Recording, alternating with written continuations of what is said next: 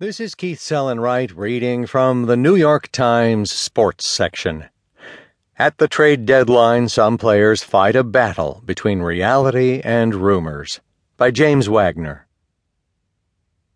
Brandon Nimmo, a New York Mets outfield prospect, did his best not to check his cell phone as Monday's non-waiver trading deadline drew near, but the stream of updates was unavoidable. Although he has a Twitter account, he did not